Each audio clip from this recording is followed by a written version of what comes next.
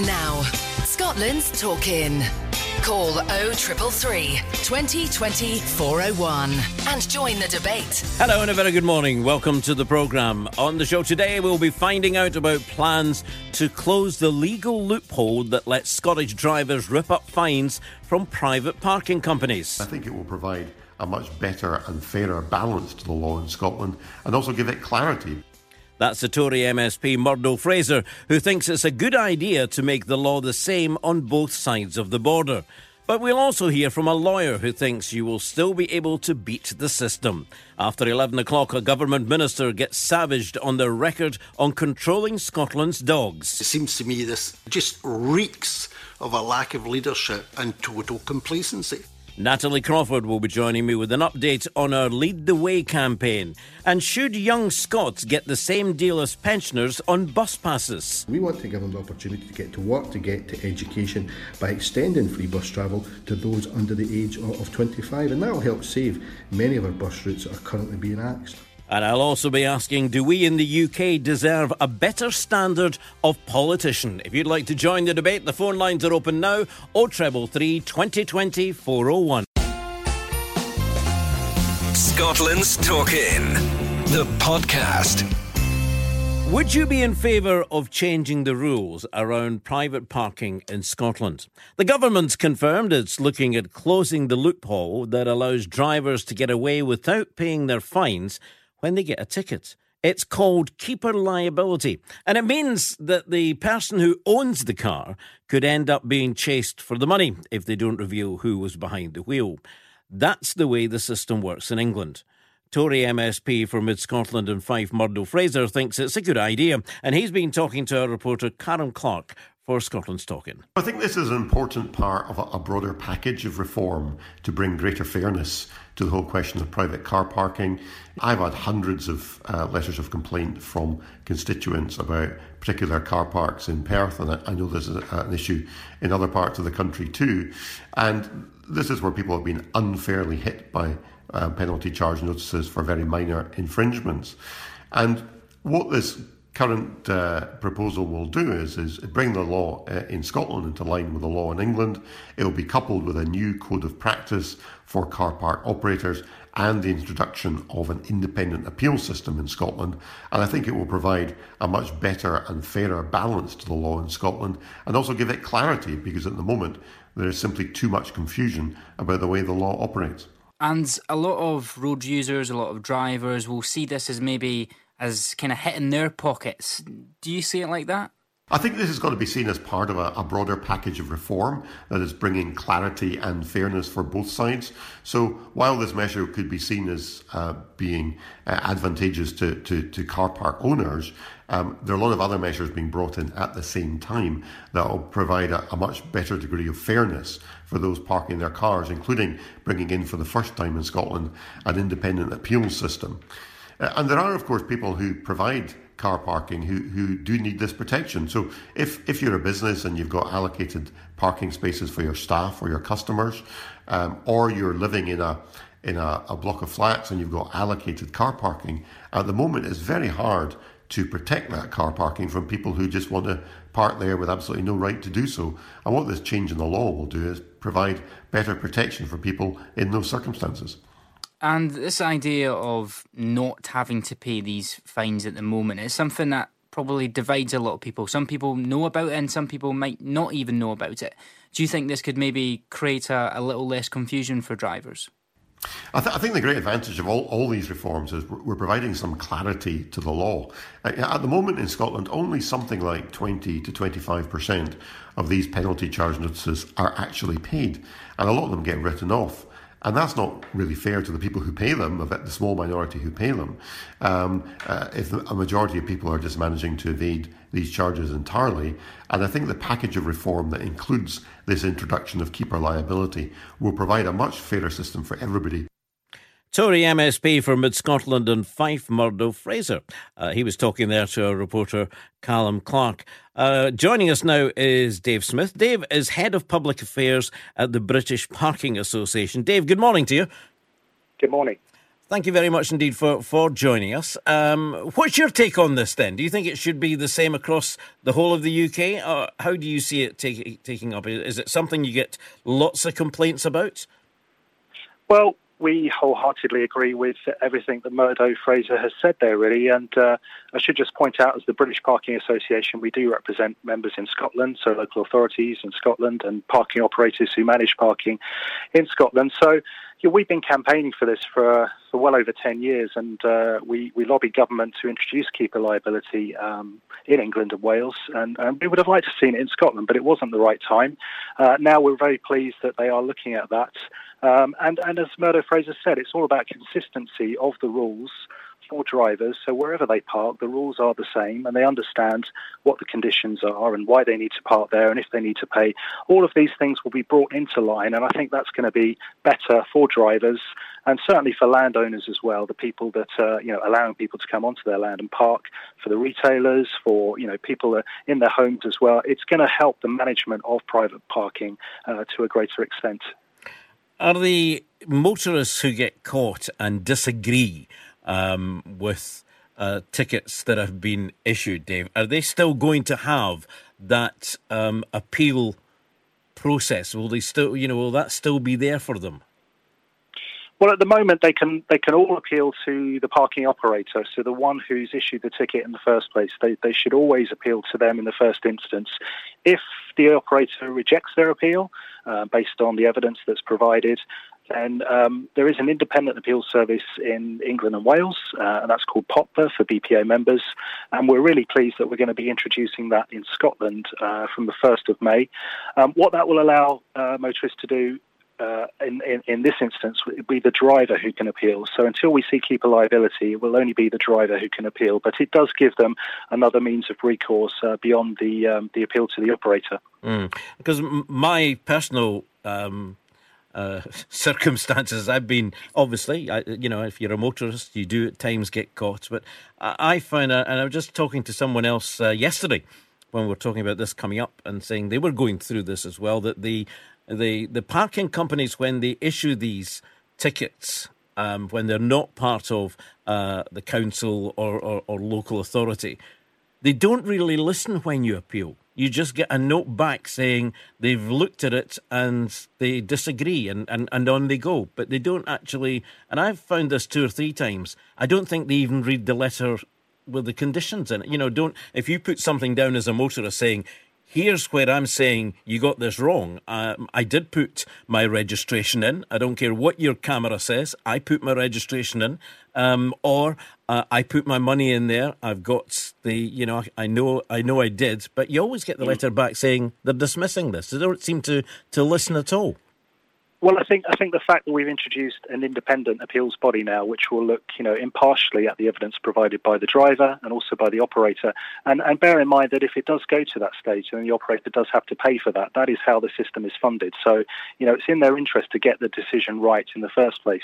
So I think it's fairer now that we've got this 2-tier system, and it will be certainly fairer for motorists in Scotland once we introduce Poplar there. So I think that can instill some confidence in drivers that if they have got sufficient evidence when they parked to present to the operator and then to an appeals body, it's free for them to appeal, by the way. They don't have to pay anything. Okay. So I think, this is all about joining everything up. So, as I said, consistency, fairness, transparency as well. So we're really pleased that we can introduce Poplar to Scotland. And on the back of that, we really hope that keeper liability comes in as well shortly after. John Wilkie is head of legal at Private Parking Appeals, which is based in Glasgow. He joins us now. John, good morning. Good morning. Good morning to you. So, do you agree that this is a step in the right direction, as Dave Smith has been saying there? Well, yes and no. There's 2 difficulties here. And the first is, it's great that Poplar's being introduced north of the border, because Poplar is probably the fairer of the 2 systems. I don't say it's entirely fair, but it's as good as we've got at the moment. And for the most part, Poplar is a fair and transparent system that's separate from the parking companies. The difficulty is that until keeper liability is introduced, you're still expected to appeal as the driver. And the first thing you're doing by appealing as the driver is closing the little loophole that means that if the parking company doesn't know who the driver is in Scotland, they can't pursue the charge. So that's the first difficulty there. But the second difficulty is this. We've had keeper liability on the English side of the border since October 2012. It's now 5 years down the road, and there is only one parking company of over 130 that have actually consistently got it right. In fact, parking companies, including BPA members, are actually starting to come to my firm to say, look, you're beating us on keeper liability in court again and again and again. How can we fix our tickets to make sure they actually comply with the requirements of law? So from that point of view, keeper liability being introduced is great as long as the parking companies can actually abide by it. If they can't abide by it, then the best answer is still ignore the ticketer's driver, challenge the ticketer's keeper, and make them prove keeper liability has been complied with. Right, so let me just get this clear in my head as well as for our listeners, John, where you can prove or you can say you weren't the driver. That is the loophole at the moment. Is that what you're saying? That's the lacuna in Scottish law at the moment, yes. It's not a loophole, it's the law as it stands, and it's the law as the Scottish Government up until now have wanted it, because they could have had keeper liability introduced with the Protection of Freedoms Act when that was introduced in England and Wales as well. They could have chosen to have that adopted in Scotland. So the situation in Scotland is how the Scottish Government currently wants it. The fact that Murdo Fraser is trying to change this is probably a good thing, but the point is, this is how Scotland wanted it, because of course Scotland was well ahead of the game when they banned clamping years ago, whereas in England and Wales it was keeper liability that allowed clamping to be banned. Right, let's go back to Dave Smith for his reaction on what you've been saying there, John. Dave? Yeah, well, I mean, driver liability, the driver is always going to be liable on private land because, that's how the contract is formed. The driver reads the terms and conditions on the sign. They make the agreement with the contract. So keeper liability won't change that sort of principle. What it does allow is for the landowner and their agent, i.e. the operator, to pursue the keeper if they don't know who the driver was. So it allows them to recover their losses in terms of parking charges, and it allows them to manage the land better because the landowner only wants those people that have a right, that have permission to park on that piece of land. If people are abusing the system, then people are going to find it very difficult to find spaces because there's going to be cars parked there that shouldn't be there. They're ignoring the terms and conditions. So, coming back to Murdo's point about the new Parking Code of Practice Act, this is going to be tidying everything up, making it consistent for the whole of England, Scotland, Wales included, and really it's going to be much clearer for the motorist about what the rules are, and it's going to be independently audited as well. So the BPA have made great strides to put in place a code of practice, an independent appeals service. We've been raising standards for over 15 years, and we're absolutely delighted now that government is recognising that they're going to do that. It's going to be independent, and that will be better, I think, in the eyes of the consumer. So if it all goes through, John, do you agree with Dave it's going to be better? It's going to be better to an extent, but what's going to help here is not bringing in keeper liability. What's going to help here is standardising the parking code of practice under the new 2019 Act that's just come out, simply because what we have at the moment is a confusing system of two ATAs, the BPA, who are a registered charity, versus the IPC, who are a profit-making company. I apologise, not a registered charity, but a company limited by guarantee with charitable aims. The IPC, who are a profit-making company, the BPA have their arm's-length appeals process, Poplar, which is run by Ombudsman Services, a respected ombudsman throughout the country. The IPC have their so-called independent appeals service, which is operated, and it's clearly stated on their website, by the IPC. So the clarity that's going to come is from having one fair, centralised code of practice, not from keeper liability. But even so, keeper liability is going to assist both sides. It's going to assist the motorist and the keeper because they're going to understand what their liability is. But it's also going to assist the parking companies. Although I have to say that Carmageddon, the idea that you won't be able to find spaces because the cars will be parked there that shouldn't be, is something that, with respect to Dave and the BPA, has been said for years. And despite the fact that Scotland hasn't had keeper liability for the last 6 years, there's been no Carmageddon in Scotland. Despite the fact that Northern Ireland has never had keeper liability, there's been no Carmageddon in Northern Ireland. And even with the Beavis case, which is the leading case on parking in England and Wales, that wasn't saying that there was going to be Carmageddon. That was merely saying that there is a legitimate interest in parking companies and landowners being able to control the land that they're operating on. So, Dave, are you exaggerating what may happen in Scotland to the benefit of your members? I think what we're saying is that parking does need to be managed. I mean, more and more people are using their cars now, and they need to get around, to get to work, to do what they need to do. So I think we've seen a sharp increase in the number of cars on the road, and in following on from that, obviously more people want to park. So I think it does need to be managed, and there are professional organisations out there that do that job, and they need the basic tools to be able to do that. So if it's consistent right across the board, then I think that's better for landowners, operators, and the motorist. Dave Smith is Head of Public Affairs at the British Parking Association. Thank you very much indeed. John Wilkie, Head of Legal at the Private Parking Appeals, which is based in Glasgow. John, I would take it we just now have to wait and see which way it goes then. It is a degree of wait and see, but even if keeper liability is brought in, there are several ways, as the law stands in England and Wales, and as I'm sure the law stands in Scotland, that will still allow a keeper to say, actually, I don't have responsibility for this because you haven't got it right. And from that point of view, I don't think that keeper liability is going to make a significant change in Scotland. There is another problem, of course. The keeper liability allows the parking company in England and Wales to sue the keeper for the contract that the driver has breached.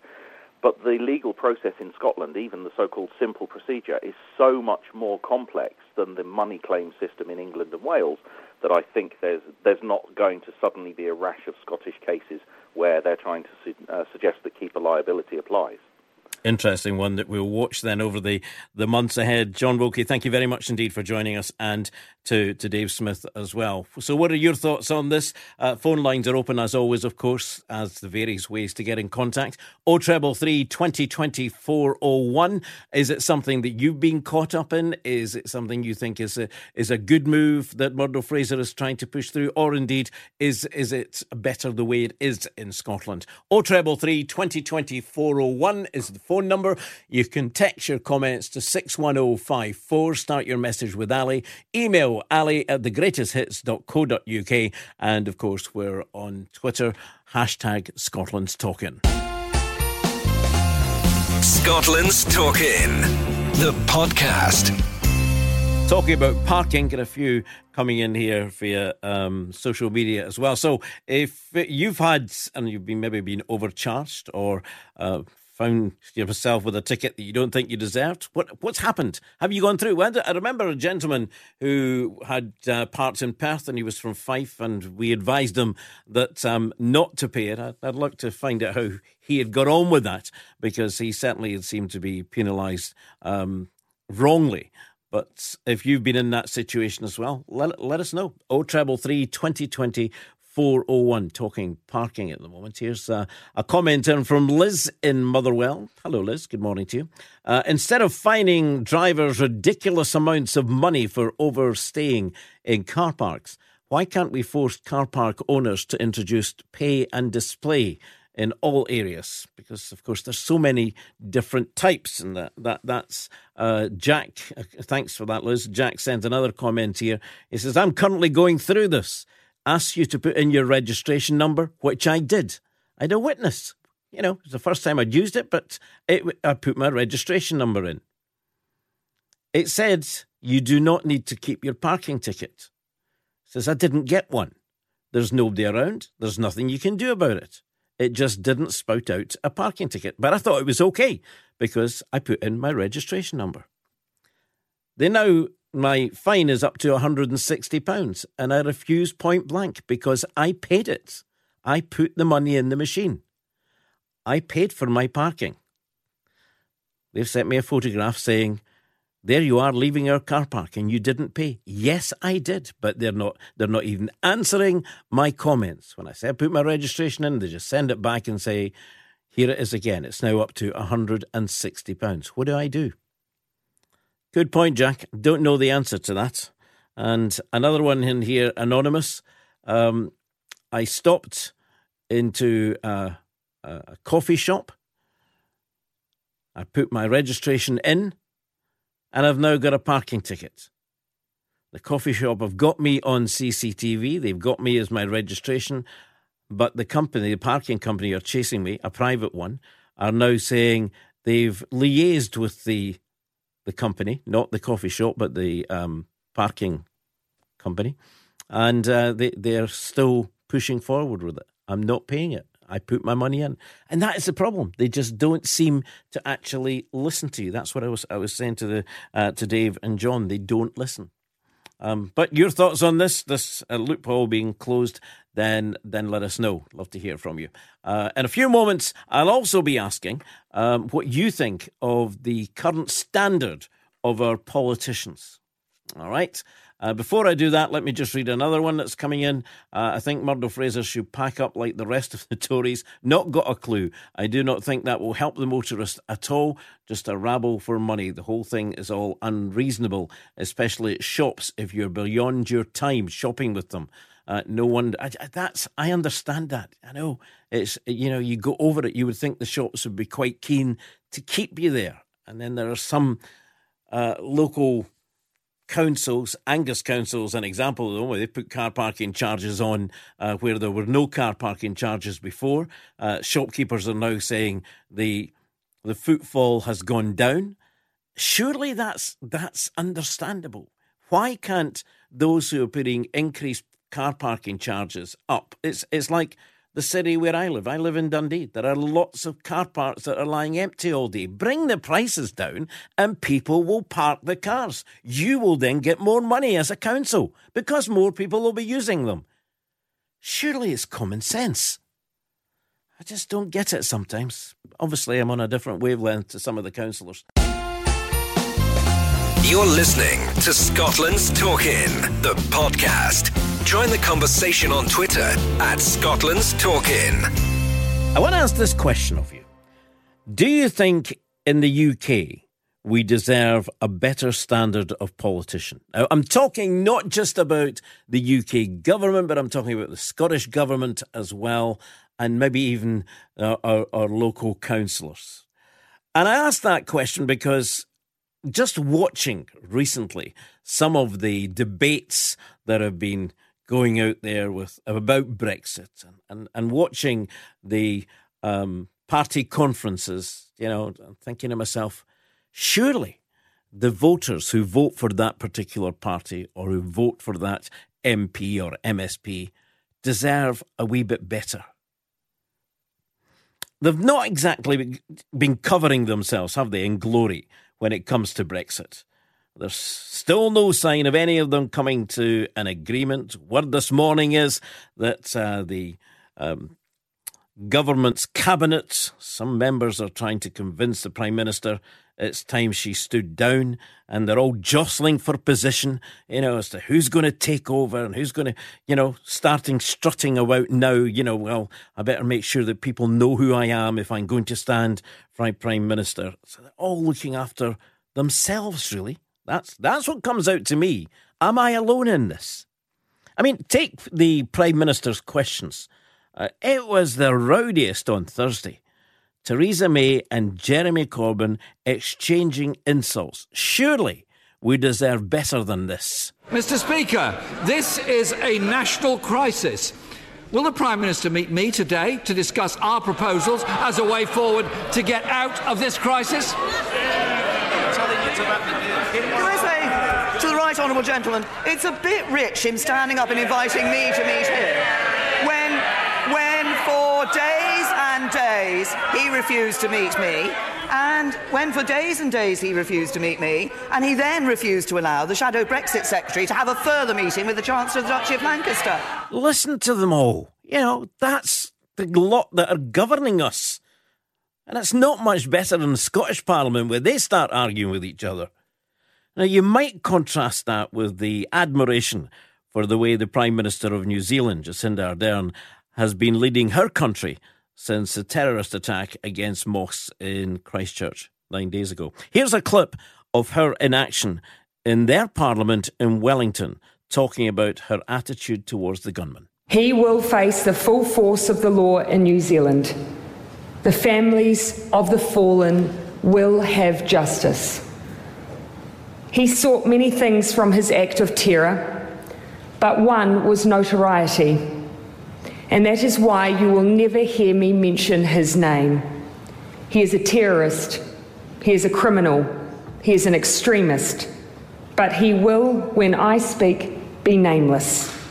And to others I implore you, speak the names of those who were lost, rather than the name of the man who took them. He may have sought notoriety, but we in New Zealand will give him nothing, not even his name. Yes, the person who committed these acts was not from here. He was not raised here. He did not find his ideology here. But that is not to say that those very same views do not live here. So, I asked that question again. Having listened to the Prime Minister's question time, them all rowdy with each other and arguing against each other. We've got local politicians in our councils who can't agree with each other on opposite sides of the room about budgets, and yet it's affecting all of us. I asked that question again. Do we in the UK deserve a better standard of politicians? Or is it just me that thinks I can do better than the lot that are there at the moment? What do you think? Come on. Let me know. 0333 2020 401 is the phone number. Or, of course, as always, you can text. The text number 61054. The start your message with Ali. But I'd like to get you on the phones. Now, take that. Just think of that. Do you think we deserve a better standard of politician who... and I'm thinking of another one we'll come to in a moment where at the Scottish Labour Party conference, Richard Leonard was saying that we're all going to get free bus passes. Really? Who's going to pay for it, Mr. Leonard? Come back to me on that. And is there any chance of him ever being in power anyway? So, just asking the question. What do you think? We're also talking about parking. Now, I got a gentleman who's called in, and I'll just call him Mr. Flanagan. Mr. Flanagan wants to remain reasonably anonymous, so that's okay. Good morning to you, sir. How are you? Not bad, thank you. Now, tell me on the parking situation where you stand. Well, I've been taken to court as it stands for £25,000. £25,000? Yeah, 25,000. So are you just ignoring the law then? Well, it's not known. I don't see why I should be forced into paying something when, there's spaces there to get parked. So I don't see why I should be forced into paying it. Right, okay. So what's happened then so far? I mean, we'll come back to the actual circumstances in a minute, but I take it has gone through quite a few courts. Has it got to court yet? It's not actually been to court yet, but it is in the process of getting through the courts. Mm-hmm. But, there's a few legal loopholes you can get through to get it. One of them is we need to prove who the driver is. Yep. Photography, which in my case, there's nothing you can't prove who the driver is. So, it's a fight you can talk with. So are you one... I'm going to watch what I'm saying. I don't want to insult you. I'm not meaning to insult you, but I'm just going to ask you. Are you one of these bloody-minded people that just think to yourself, I'm not paying it? Well, no, it's just in my case, my instinct to know where it is and what's happening. Right, is it a particular place then? Is it the same place all the time? Yeah, in the same place all the time, yeah. All right, so it's not a case that you just park anywhere, anytime and don't put any money. You do pay for parking sometime? Yeah, and it's paying display, for council parking spaces, I'll pay it. Right, okay. So is this one near your home or something? Yeah, it's at my house. It's at your house? Yeah. But it's not, in my it's where I stay, but it's a housing association. And they're doing private parking sort of thing? And they're putting private parking, yeah. I hate to be the bearer of bad news to you, but there was a case very similar to this with a lady in Dundee maybe last year. I read about that one. Yeah, and she lost her case. And she had £20,000 to pay. Have you got 25 grand in the bank to hand over to them? Or will you be offering to pay it at £5 a week? I won't be offering to pay anything a week. You're just digging your heels in? Yeah, it is, because actually, the lady that was in Dundee, it's actually the same private parking firm. Right, okay. So they're going to take it all the way?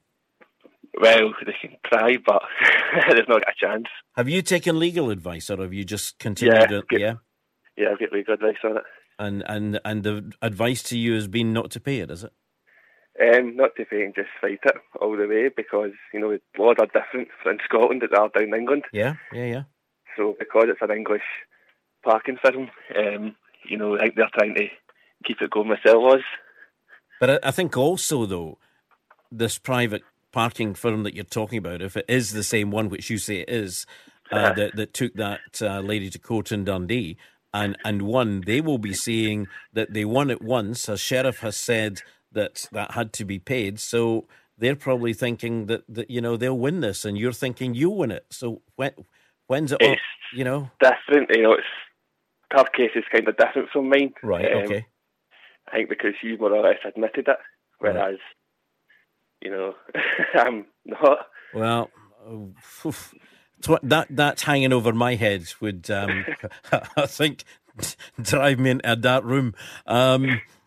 Right, well, do let us know how you get on. I'd be interested in that. I'm sure there are many listeners as well would like to hear what the outcome is.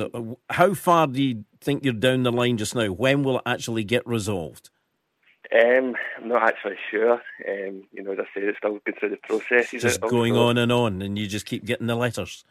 I just keep getting the letters. But any parking letters that I do get, I just ignore them all, throw them in the bin, because I've actually been advised from the police as well to just ignore them. Right. And an employee from the private parking firm, he even advised me to ignore them and bin them as well. It's dreadful when you've as you say, you're sitting in your house and yet you can't park outside it because somebody, i.e. the private parking company, are trying to make some money. That's what it's all about, isn't it? Yeah. Okay, Thank you very much indeed for coming on.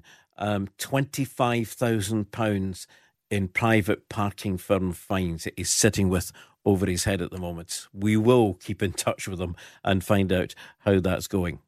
This is Scotland's Talking. I'm Ali Bally. Good morning. We're getting quite a few calls about do we in the UK deserve a better standard of politicians? So we'll come to that in the next hour. And also in the next hour, we'll be looking at, we'll be chatting to Natalie, one of our journalists, and the Lead the Way campaign, where that's going. That's all coming up. Scotland's Talking, the podcast. I'm Ali Bally. Thank you very much indeed for your call. We've had more calls on parking and lots of calls on do we think that we deserve a better standard of politician. Still to come up, would you give up the car if we could all travel for free on the buses? And we'll get to some of your calls as well regarding the other subjects, parking and politicians. But at the moment, we're joined by our senior reporter, Natalie Crawford. Good morning. Good morning, Ali. How are you? I'm good, thank you. Yourself for a Sunday? All right. Not too bad. Thank you very much. Good. Now, you joined us at the end of last year to discuss the latest developments in the Lead the Way campaign. And that was, just to remind everybody, it was calling for a review, and pick me up if I'm wrong, but a review of Scotland's dog control laws. Yes, that's right. Right, and you discovered an increase in the number of attacks across the country every year. Yes. Now, that's moved on. That review was launched by the Scottish Parliament's post-legislative and public scrutiny. I know, it's quite a mouthful. It's quite a mouthful. Yeah. So what's happening then? So as you touched upon, we launched this campaign to have this review carried out by the Scottish Parliament, and the Public Scrutiny Committee has taken that on board. Last month they had the first, so there was a call for written evidence, and then there was a call for oral evidence. So I was called up last month to go along to the Scottish Parliament and speak about Lead the Way and everything that we've found. Also, there were parents of children who had been attacked by dogs. One family, one case that you might remember, Ali, is Veronica Lynch, the mum of Kelly, who was mauled and killed by two dogs in Dundee in the 80s. Yep. She was there to give evidence, along with some of the case studies that we've flagged up to the Scottish Parliament. Also there was representatives from the likes of the Communications Workers Union, the National Union for Wardens, the Scottish SPCA, and we all basically put forward our points in our cases on why we think Scotland's dog control laws need to be tightened up. So that was 4 weeks ago. On Thursday, it was the turn of the Scottish Government to give their evidence. So Ash Denham, who is the Minister for Community Safety, she was called up to kind of put forward her point of view and kind of tell the committee anything that the Scottish Government might already be doing to tighten up the dog control laws. So that's kind of where we're at the moment, and what we're hoping is that going forward, within the next couple of months, this committee will gather up all this evidence and put forward some real kind of meaningful recommendations on how the legislation can be tightened. Right. So, first of all, just let me go back a wee bit there. Mm-hmm. When you were summoned, I suppose, to appear, how did you feel about that? Actually, personally, quite excited. Right. Obviously, this is something that I have poured a lot of time into. This campaign's been going now for more than 18 months, Sally. So it was really heartwarming for me, particularly, and especially for the parents of that have come forward and shared their stories with me, to be able to look at something tangible and say, well, the Scottish Parliament, this post-legislative and public scrutiny committee, are actually taking what we have to say seriously. Right. Okay. So it was nervous excitement. Yes. Yeah, because it's not every day in a reporter's life that they get called to go to the Scottish Parliament, is it? No, it's not, and it's probably the one and only opportunity I get to do that. So Absolutely. it was absolutely, personally, it was an amazing opportunity, but a very, very important thing for me to go and do, because, like I said, obviously we've been doing this campaign now for more than 18 months, and we have a wealth, a catalogue of evidence that shows that these laws aren't working. So really, really important for me to be able to go and share that with MSPs as well. Now, you mentioned that the latest of these committee meetings was on Thursday. What happened?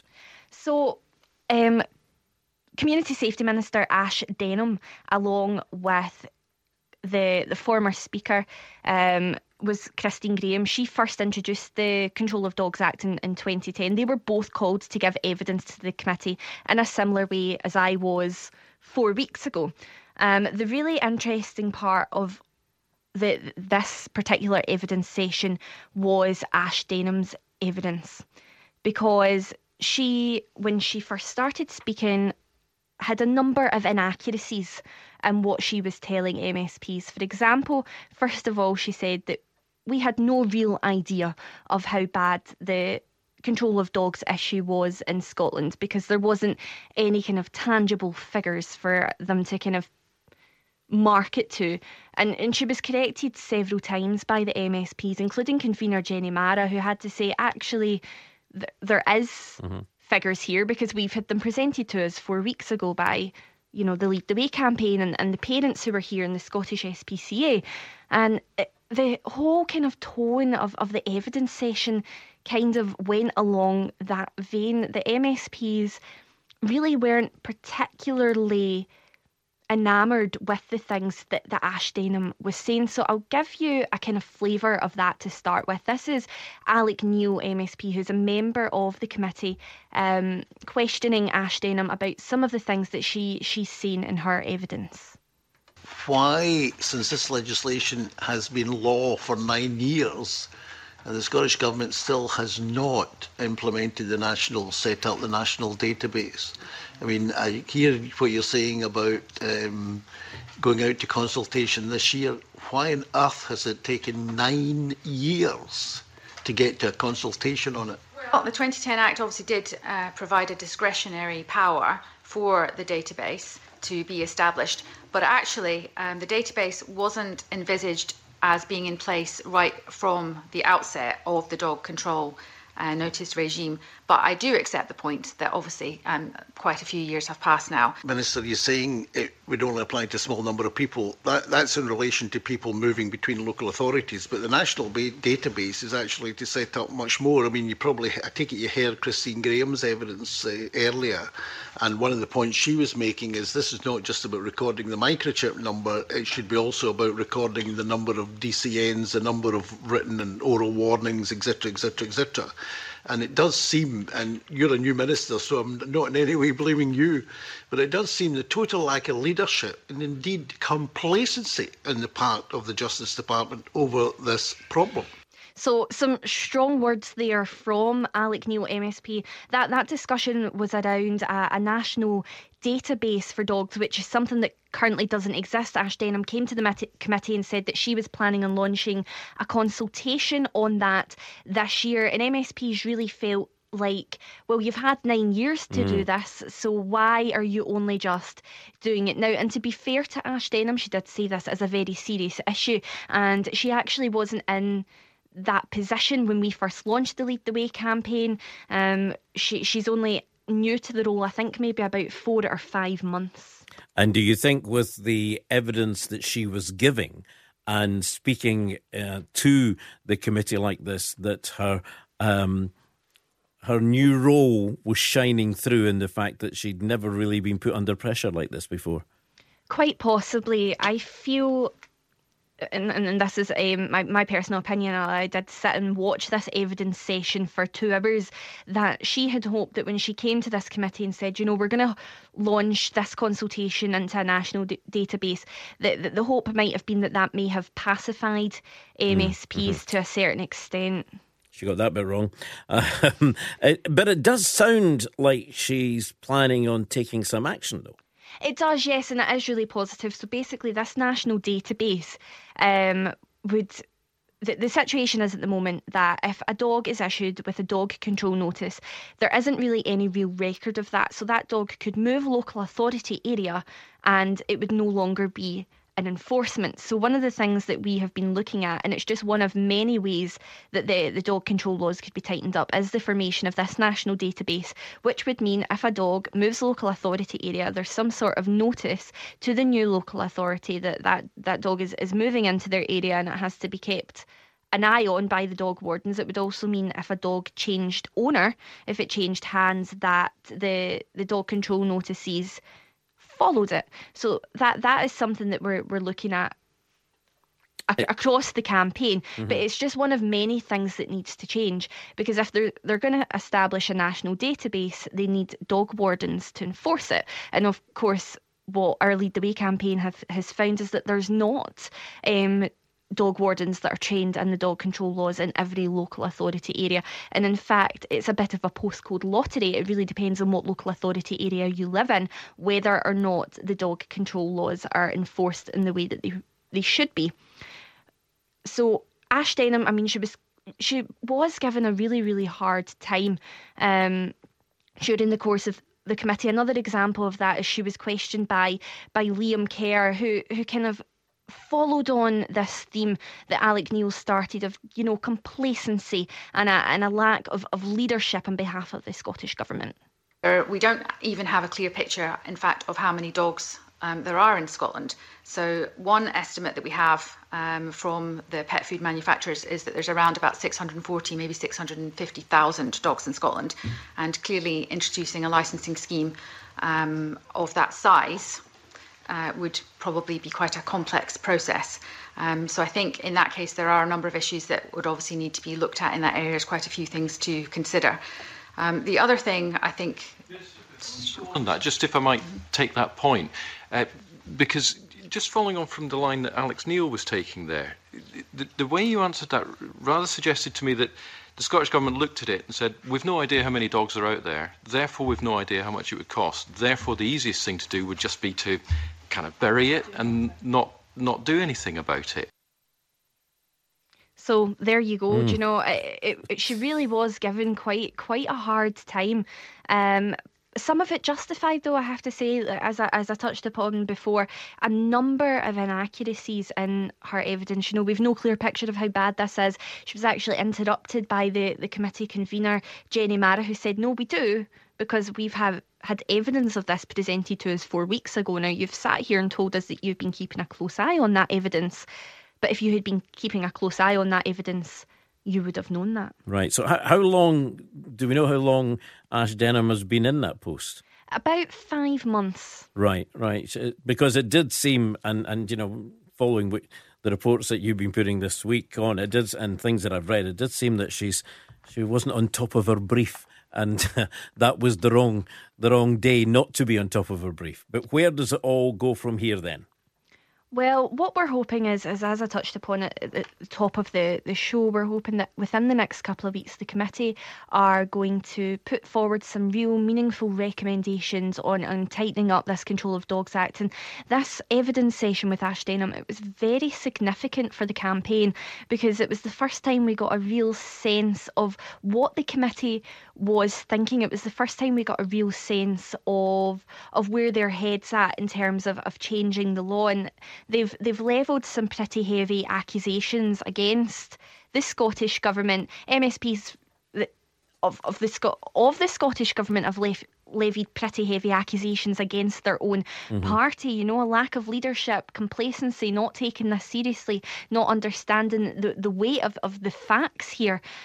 So it was very, very significant, and I'm really hoping that this is a sign of things to come.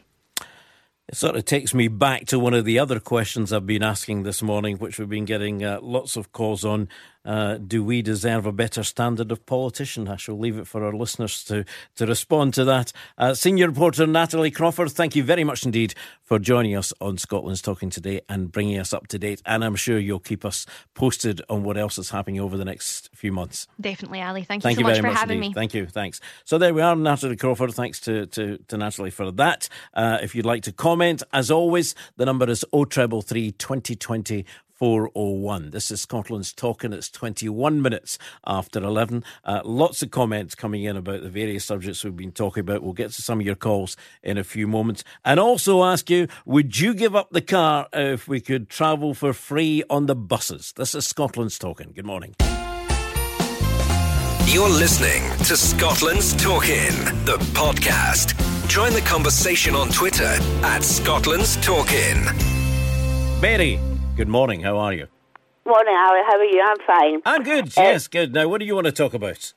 I would like to talk about the idea that these politicians come up with these ideas for various bits of legislation. They get them through, but they are very seldom policed properly. An example is with dogs is the business of the clampdown they had on the banned breeds. Now, we should not be having any pit bulls or pit bull types still going round. But the fact was that when people were found years ago with pit bulls, they weren't forced to neuter them. So, of course, what happened was some of the people who had them just kept breeding them. So to this day and age, after 20-odd years, we have still got pit bull types, which shouldn't be when the legislation was brought in that said that wasn't to happen. But again, it comes back to, and you're right, there are other instances, and the one I keep going on about is that if we were to have this 20 miles per hour, I know it's a totally different subject, but if we were to have 20 miles per hour within towns, as many campaigners are talking about, that's what they would like. There's really no one to police it because the police just do not have the manpower to do that. And therefore, who would you see would be responsible for policing this piece of legislation that you're talking about? I honestly don't know, because the councils don't have the resources for dog wardens to police this. I think that a lot of the trouble is when people are charged not being in control of a dog, is that some of the sentences that are handed out are just not fit for the crime. I mean, an example would be somebody who's banned for keeping a dog for, say, 2-5 years. That doesn't apply to their partner, so they can still be living in a house with a dog that they are possibly still responsible for. Right, I see what you're saying. So maybe it should be the house that's banned. Exactly, yeah. They shouldn't be allowed. They should also be banned from being part of a household where there is a dog, right, or the relevant animal. But also, Ali, years ago, I was part of an action group against the puppy farmers. Now, we invited 2 of the MSPs to one of our meetings, and they spoke about the transportation of these puppies. And they said they were working to get this sorted out, which eventually did. But I asked the question, with the Breeding of Dogs Act here, why they couldn't, with the strike of a pen, delete the part that says that people are permitted to rear puppies, which means that they don't have to breed them. And I was told by one of the MSPs who is involved in this campaign, we'll deal with that later. Ali, this has never been dealt with. Right, so later has come and gone. Yes. Yeah. The puppies are still flooding in from Ireland and other places. And some of them in sad states when you see them as well. Definitely. Absolutely. And also, what's even more worrying about some of the puppies, especially coming from the Eastern European company. I mean, I have Dobermans, and in particular with that breed, we are most concerned about the Dobermans that are coming in, because the Dobermans from these countries have different temperaments to what we're used to with Dobermans, and these are being sold on websites where you have no trace of, first of all, who is selling them, because they actually don't have landline numbers, they have mobile numbers. So if anything goes wrong, you've no chance of tracking them back. Exactly. Yep. All they're interested in, and I mean, there's lots of breeders in the UK as well, all they are interested in is making money. Indeed. Mary, thank you very much indeed for your comments on that. And we'll be hearing more about Lead the Way campaign as it develops and as Natalie says, as it goes through the various channels and into committees at the Scottish Parliament. Mary, thank you for your comments. And if you've got one that you want to make on the dogs, then give us a call. 0333 2020 401. Another question totally. Would you give up the car if you could all travel for free on the buses? This last week, the Scottish Parliament's been looking at how to reverse the long-term decline in passenger numbers, with Labour putting forward the idea of giving under 25s bus passes just like pensioners. One day, Labour would like to make it free to ride for everyone. Would that be a good idea? Would it get you on board? I mean, if you, here's an example. If you have reached the age that you get your bus pass, have you used it? Is it something that you use regularly? And do you think it's a great boon? Or indeed, does it sit in your top pocket and you use the car anyway? Would you get on board and drop the car? Transport spokesman Colin Smythe has been discussing this with our political correspondent Alan Smith. Free bus travel for the over 60s is one of Labour's greatest achievements. It's helped tackle isolation, it's created opportunities, and it's helped fight pensioner poverty. And what we want to do is to open up those opportunities to more young people, because they're the ones that are most excluded from bus travel at the moment. Prices have gone up, but the number of buses available has actually gone down, and a lot of young people are on low income. So we want to give them the opportunity to get to work, to get to education, by extending free bus travel to those under the age of 25. And that will help save many of our bus routes that are currently being axed. Do you think there is a problem at the moment then that bus travel is becoming unaffordable for youngsters?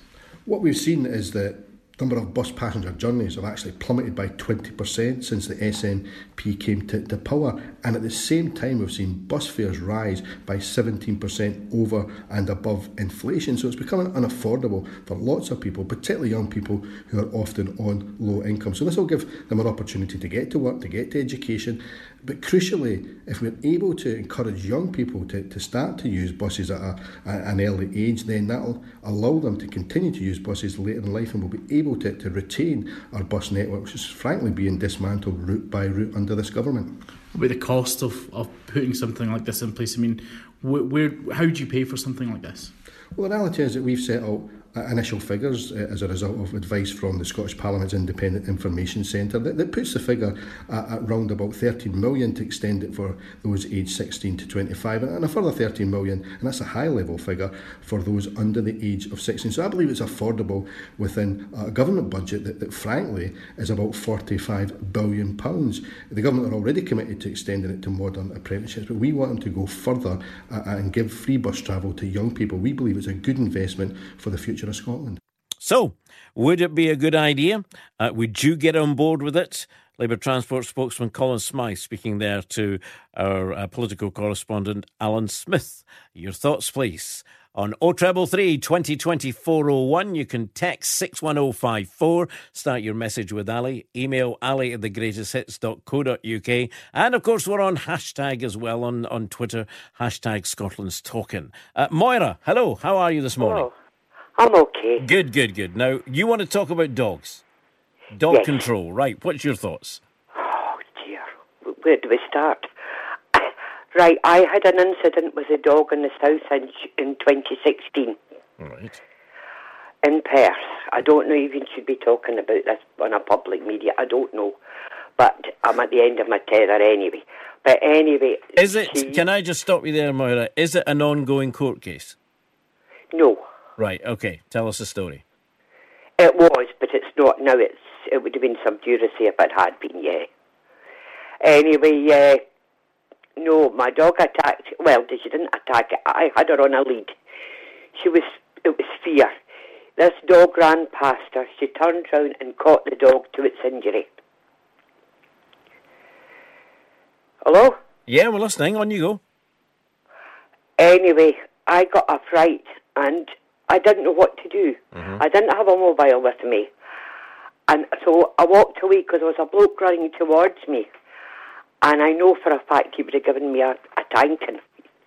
So I just walked away rather than get involved, if you know what I mean. So your dog injured another dog and you walked away? It was a dog-on-dog attack because there was a chap coming after me. And I just didn't know what to do. Right. Anyway, I went home and that, and the lady got in touch. I had actually insurance at that time. I could have paid for the vet's bills or whatever anyway. But after that, the dog wardens appeared the following day up at my place of work. Now, I work on a busy road with children. And they came up and gave me what for in front of parents. Now, I didn't think that was right at all in the course of my work. And they could have found out where I stayed because I was working for the council at the time. Right, okay. So let's get to the point of why you called. Well, I called, going on about changes in the dog laws, right? Right. My dog has had a muzzling order on for 3 years. But in that time, I have got her, she was a sheepdog, so I got her socialised because she had been on a farm and maybe hadn't been used to dogs. But anyway, I pay a dog walker who has trained my dog very well to socialise with other dogs. And she now doesn't present any risk to public or anything else. It's costed me a fortune. I have even been to a chap. There's a programme on the telly, The Dog Whisperer. There's a chap called Caesar Milan, and there's a chap down in Fife has assessed her. He's an actual Right, dog so whisperer. but they're all saying, you're saying that they're all saying the dog's okay now. Yes, and it's ridiculous. What's ridiculous? You still haven't got to the point. I still haven't a clue what you're talking about. It's ridiculous that they wouldn't lift the muzzle order. Right, so That's it's... get revoked. Right, have you tried to get it? You've tried, obviously. Yeah, I have tried, and it's like hitting your head against a brick wall. To say that the dog laws are too soft, no, I don't think they are.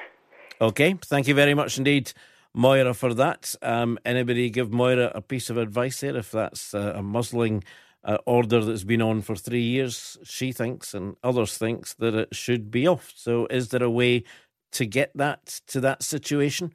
Get in touch, let us know. Tom, good morning. Good morning.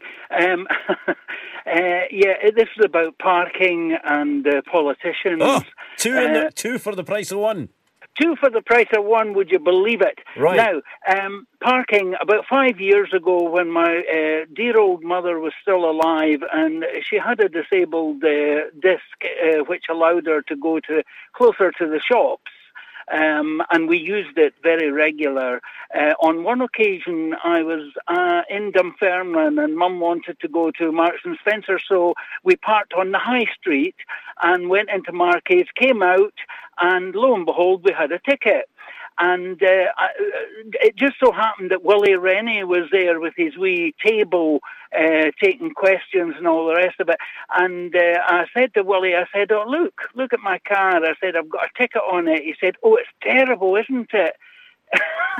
I said, "What do you mean? Well, what do you mean, Willie? Come on, Tom. What did you expect Willie to do?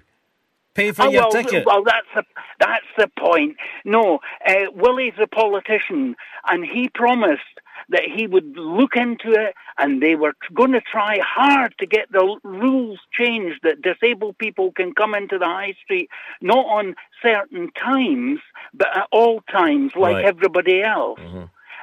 Nothing happened. It was on your programme about a year ago, and I said, "Now, Willie," I said, "you might remember me." "I remember you," said he to me. Of course he does. I said, "Of course he does." You're kidding yourself on, Tom. How far have you got with the parking thing, Willie? And he said, "Oh, we're still looking into that." How long? Yes. It's politicians. Their answer to everything is ban the car and you don't allow cars into high streets. And then they ask the question, why are nobody going near the high streets? Why is nobody going near the high street? It's just logic. I just don't know why nobody else gets it. You take the cars away. I would bring that up. Right. So politicians, come on, what's your thought here? Do we get the politicians we deserve in this country? Well, I think we do in Scotland, that's for sure. The only thing is, I think a lot of them are missing a backbone in that, they're allowing Westminster to drag us out of this European thing. I think it's better to be together, as they said the last time at the referendum. Let's be together. We're stronger together. So I'm sure Scotland would be stronger together in Europe. OK, Tom, thank you. OK, let's go to Josephine then. Josephine, good morning to you. Good morning, Ali. Ali, the first quick one is 7 years ago, my grandson was mauled with a dog. And that is a very handsome laddie, now 16, and by God, these scars are there for life. Mm-hmm. I wrote to everybody I could write to MPs and everything. I got a reporter from the evening news to come out and everything and see the Baron's face.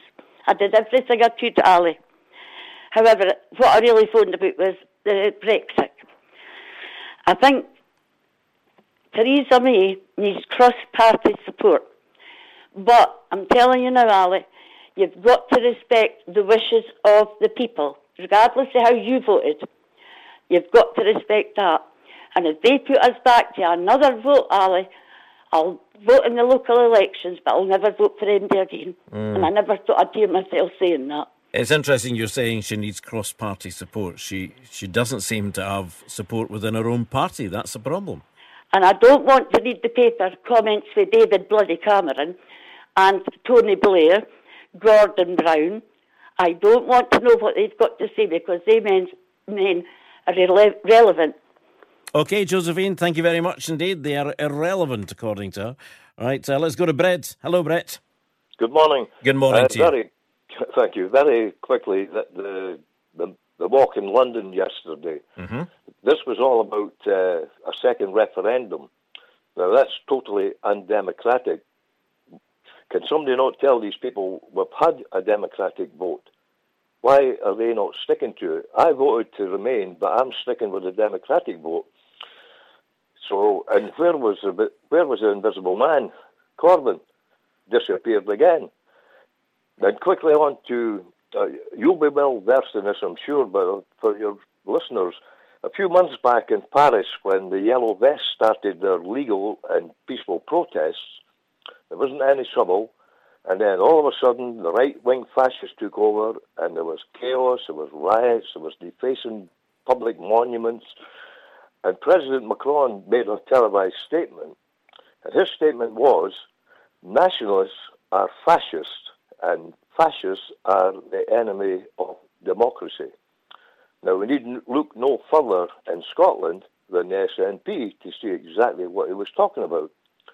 But Theresa May, if she gets booted out, irrespective of who comes in, you can only bring in a Remainer or a Brexiteer. So we're back to the same position that the MPs have got right now. Well, and this Brexit's it's nothing about the people in Great Britain. This is about the Tory party. And not splitting the Tory party. That's all it is about. And it's managed to do that. It's split them unfortunately. Totally. Yeah. Unfortunately. Yeah. OK, Brett, thank you very much indeed. Running out of time, so I'll stop you there. I want to get Margaret in. Hello, Margaret. Hi, hello. Hello there. Your point today, please. Well, politicians in general, I think the democratic vote is gone. I mean, they're all arguing with each other. They all voted for this referendum to be held. And why they would vote for it if they say it's bad for the country, I've no idea. Well, people voted for it, didn't they? Yes, but they asked for the vote. Westminster asked for the vote, that's what I mean. Well, David Cameron decided on the vote to try and sort out the Conservative Party who were arguing against it. And yes, and Labour and them all, they all voted for it. They all agreed we should have it. Right. And now they're telling us it's so bad for the country. So what would you do right now if you were Theresa May, apart from resign and go and pour yourself a gin and tonic? If I'd been Theresa May, I'd have resigned a long time ago. But where do you think the country should go now? What should be happening tomorrow? Well, that I have no idea, to be honest with you. And it's an absolute mess. And I think you, along with many of the politicians, have no idea either. Thank you very much indeed, Margaret. Thank you. So we've been asking various questions today. Busy calls and your comments as well. Lots of comments coming in on social media and also, social media in general. Lots of calls as well about the various subjects we've been talking about. And we've been talking about politicians. Do we deserve better politicians? We've been talking about dogs. We've been talking about parking and taking your calls as Kieran. He's looking at some of the social media ones here. So let's just take some that I've got and some that you've got, Kieran. Here's one from me. Dogs are very well controlled and there are very strict laws concerning dogs in Perth, Western Australia. Yeah, but we're here, Irene. Anyway, no dogs are allowed into the city with the exception of guide dogs. You never see any dog mess, unlike here in Scotland, which is a shocking state. Perth. So she's comparing Scotland. I got it now. Right, Irene, thank you for that. Kieran, what have you got? Well, this one comes from Maureen Brennan. It's about the parking situation. She says, I hate these private car parks. I got hit with a £150 fine and I had to replace my tyre after using one of these car parks due to the bad conditions. That is the problem, and even the ones that you pay. I was in a shopping one the other week there, and you had to start to get to the machine. You know, to get a ticket. It was the first 2 hours free. I got caught once, and only once. I forgot to put a ticket on. I've also been caught at a shopping centre where I was parking for uni, and you're only allowed a 3-hour stay, and there's no parking at the university. So really, where am I supposed to go? Exactly. Right. Okay, here's one that comes in and it says, Ali, if all the politicians had to live in the real world, they wouldn't last 5 minutes. I don't agree with that.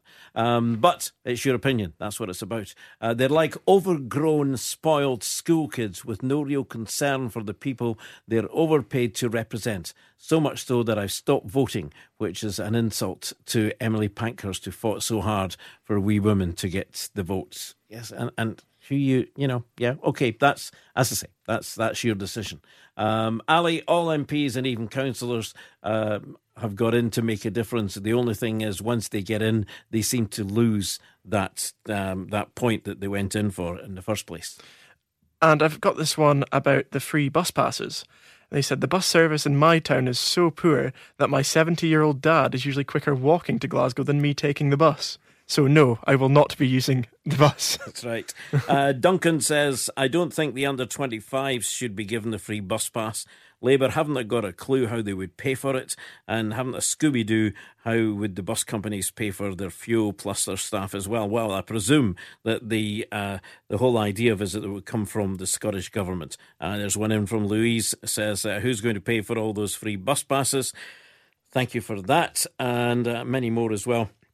Liz says, totally agree with what Mary had to say about the puppies. The cruel way those puppies have been reared is just not on, and the people involved should be severely dealt with.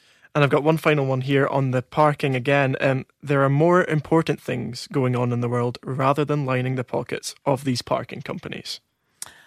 Right, well, that brings it to an end. Just looking at the clock, it has beat us today. Been a very busy one. Thank you very much indeed for all your calls, your texts, getting in touch via social media.